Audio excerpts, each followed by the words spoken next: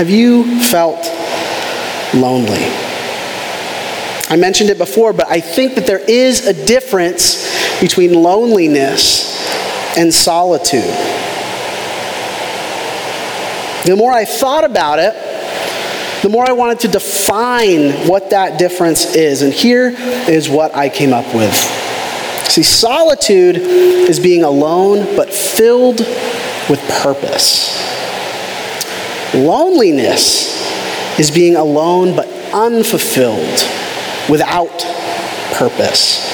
And I think this is helpful because as we are continuing this Game of Life series tonight, our teaching is on loneliness. So I want to start with one question. What do we do when we are lonely?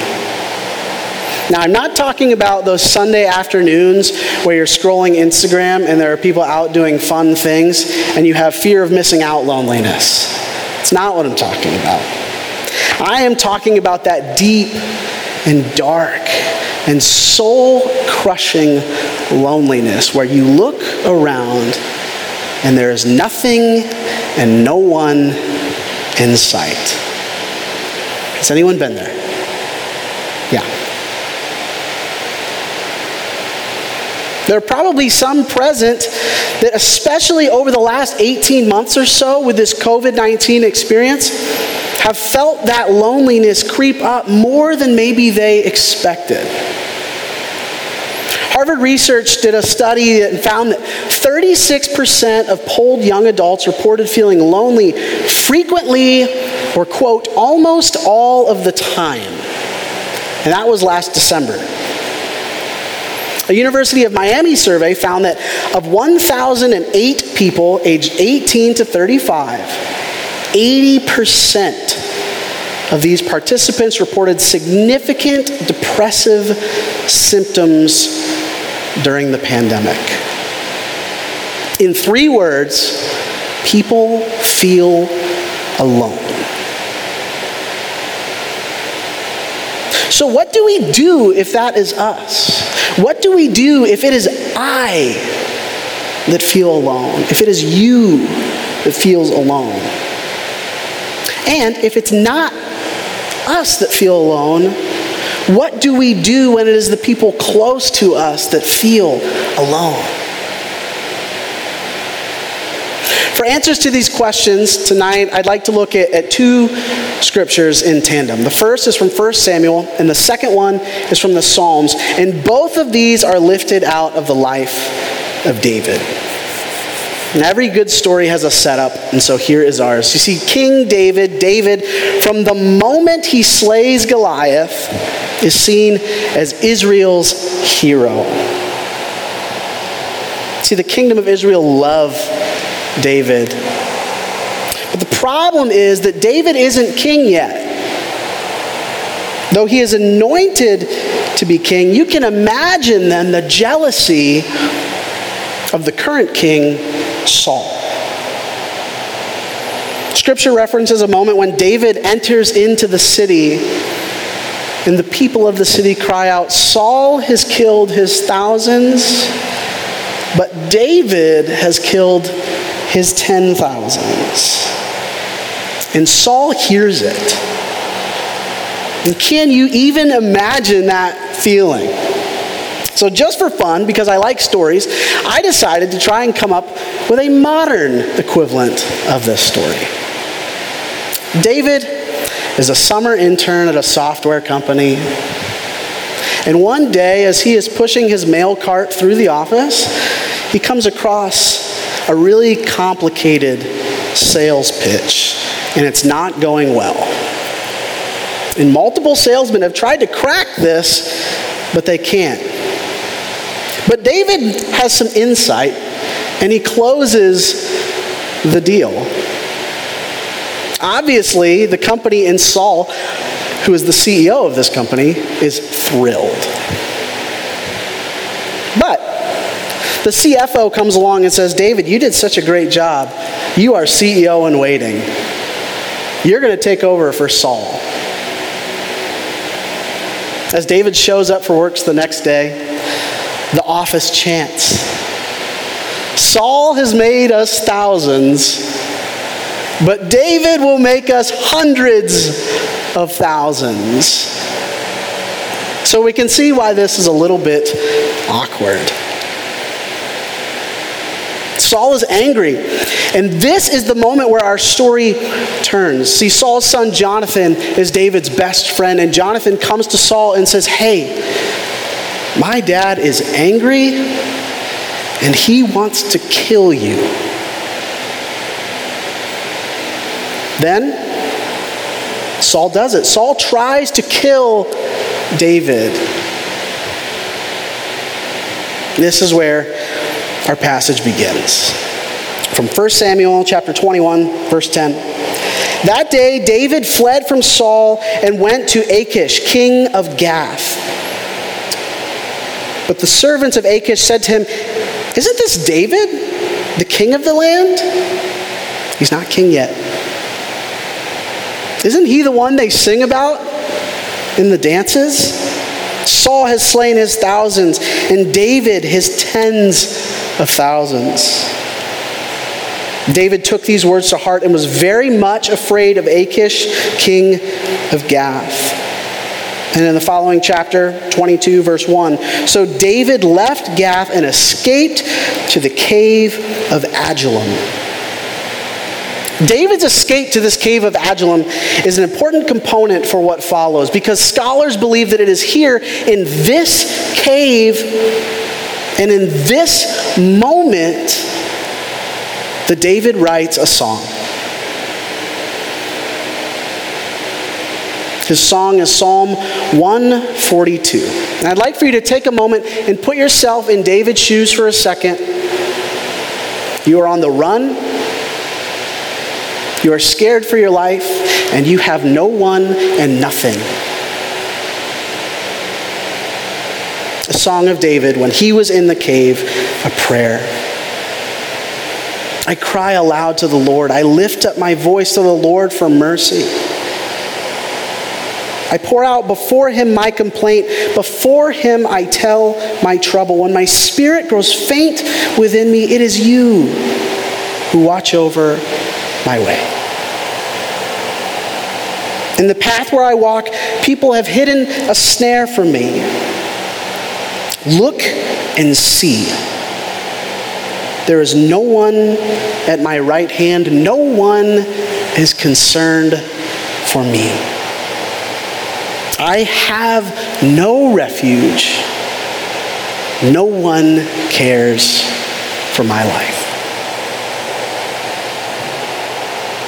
I think at times we can relate to David's deep, soul-crushing loneliness.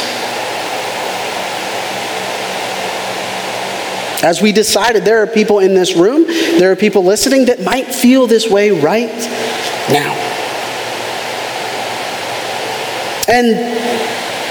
But most of us aren't on the run for our lives. Some are. As we prayed earlier, my mind, when I was writing this, went to the people of Afghanistan.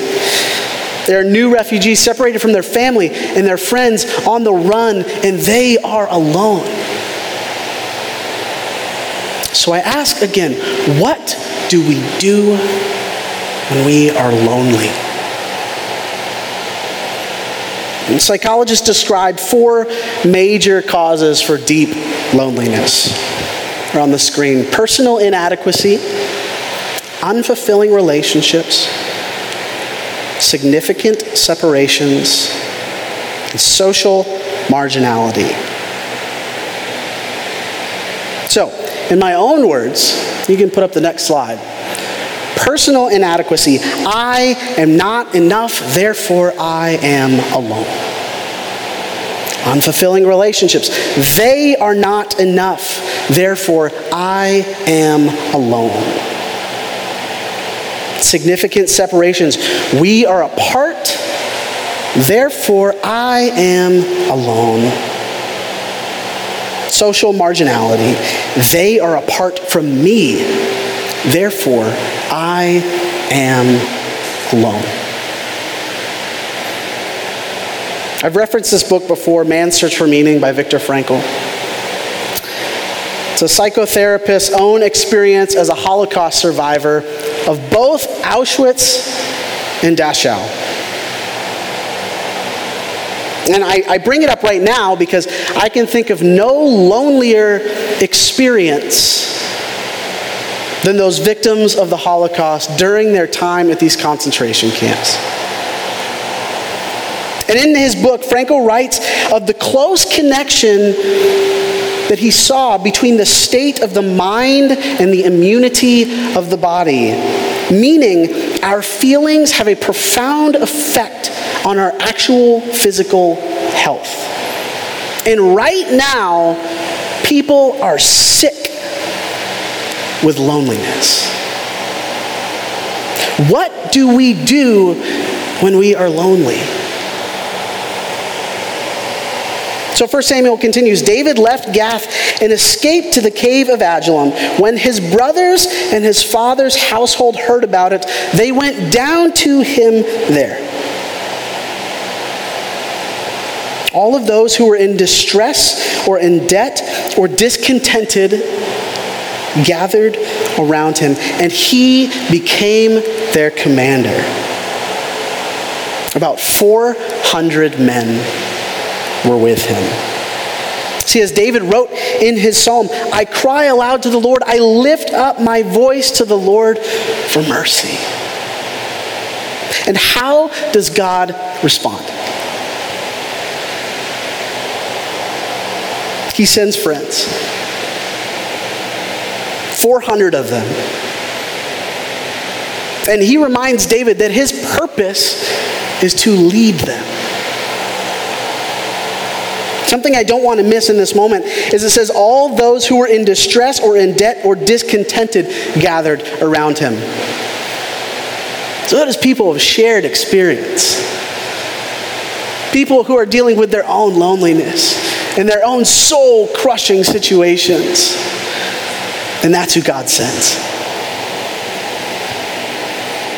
So there are two things that snap David out of his loneliness. A friend and a cause. The scriptures write a lot about friendship. God clearly cares about his people being in deep relationship and knows of our need for connection. In Genesis 2:18, when God is creating humanity, Scripture tells us, the Lord God said, it is not good for man to be alone. In Ecclesiastes 4:10, King Solomon, who's actually David's son, so he would have heard some of these stories from his father. If either of them falls down, one can help the other up. But pity anyone who falls and has no one to help them up. See, friendship is a gift. And friendship is powerful. Friendship is an antidote for when we feel alone. First, friendship with God. The God who created us, the God who knows us, and the God who knows our situation is a friend that Scripture stays closer than any sibling ever could. Another one of David's Psalms proclaims that God sets the lonely in families. And so as our friend and as our caretaker, the Lord then will also guide others into our lives to cultivate not only spiritual friendships, but deep earthly friendships too. And this is what happened to David. Alone in a cave, singing a song expressing a need for help from the deep and the dark brokenness of loneliness. God sends him friends. And I love that God doesn't send one friend or two friends. He sends 400 friends. 400 friends of like mind and like experience. See, I think that what this is teaching us is that overcoming loneliness will not happen in solitude. Solitude is good, but when we are feeling deep loneliness, what we need is for people to root for us, to cheer us on, and to stand next to us and pull us forward. But the cure for loneliness is not just being surrounded by friends. As I mentioned, we need a cause. And God gave David a cause. We need something and someone to live for. See, if we have friends but no cause, we lack meaning. If we have a cause but no friends, we lack relationship. It is this tandem of deep relationship and deep mission that provides a deeply meaningful life. Again, our text tells us all those who were in distress or in debt or discontented gathered around him, and he became their commander. These 400 friends needed someone to lead them, and that was David's cause. See, in the name of survival, when David fled Saul, David also fled everything that he knew. He left behind not only his friends, but his reason for living. He left behind the people that he cared for most. I think that there's wisdom in philosopher Nietzsche's words. He who has a why to live can bear almost any how.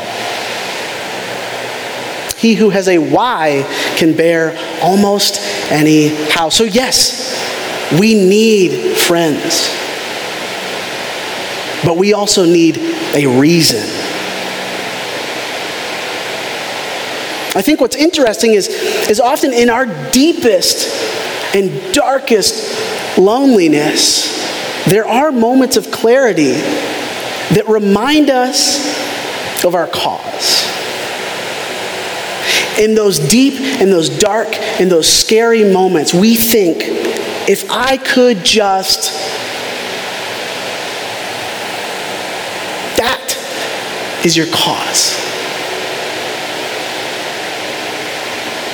David's purpose was to lead God's people. So what is yours? What is it that deep down God is calling you to give your life to?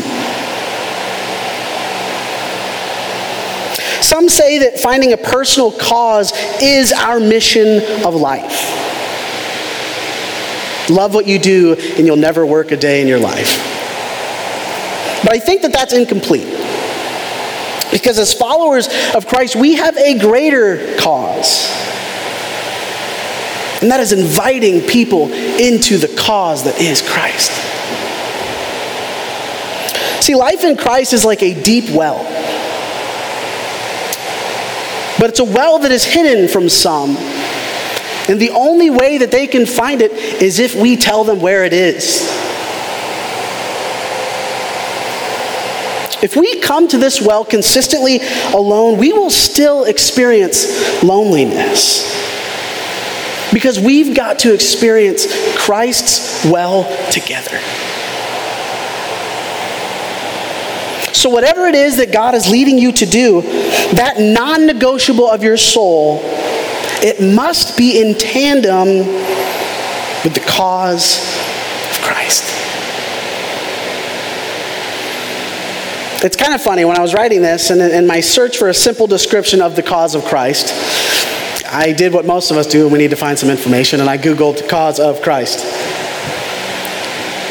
And I found something unexpected that should not have been unexpected. I found a song from 2017, and it's a worship song that I've heard most of the songs on this album. And it's called, guess, the cause of Christ. The first verse. It's on the screen. The only thing I want in life is to be known for loving Christ, to build his church, to love his bride, and make his name known far and wide. This is our cause. Viktor Frankl says that the two ways that we can discover meaning is by creating a work or doing a deed, and through experiencing something or encountering someone. The cause of Christ does all of these things. The cause of Christ leads us to one another. It binds us together. And it connects us to God. And in the kingdom of God, there will still be loneliness. Yeah? There is still loneliness. But we must recognize this loneliness. And rather than retreat into ourselves, run into the community of Christ. So what do we do when we are lonely? We surround ourselves with friends, and we must give ourselves to the cause. However, maybe you're not lonely, and that is amazing. What do we do then when we see others who are lonely, when we aren't experiencing this for ourselves? We must surround them with our friendship and invite them to come with us to the well that is relationship with Christ. Band, you guys can come up. I think if we've seen anything throughout this COVID season, we have learned that the cure to loneliness is not shared experience. Because all over the globe right now, there are a lot of lonely people, and they are supremely aware that all over the earth there are other people who feel just like them. But it still hasn't cured a lonely heart.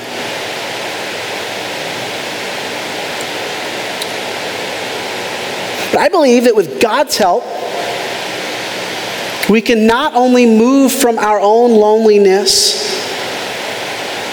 but to also help others to leave behind their loneliness too.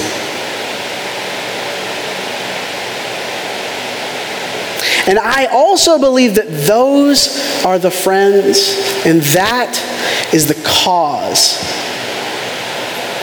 that is worth giving our lives to.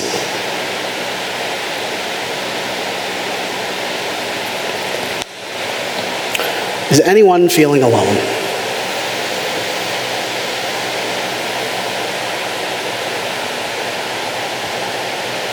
Yeah. So what do we do? What do we do? If you're not feeling alone, and you know someone who is, you find them. And you chase them. And you invite them into deep, life-giving relationship. And you remind them of the cause that is Christ. And if they don't know Christ yet, you found your mission. You have found your cause. And for this season, it is them. Because that's what we do. That's what we have to do.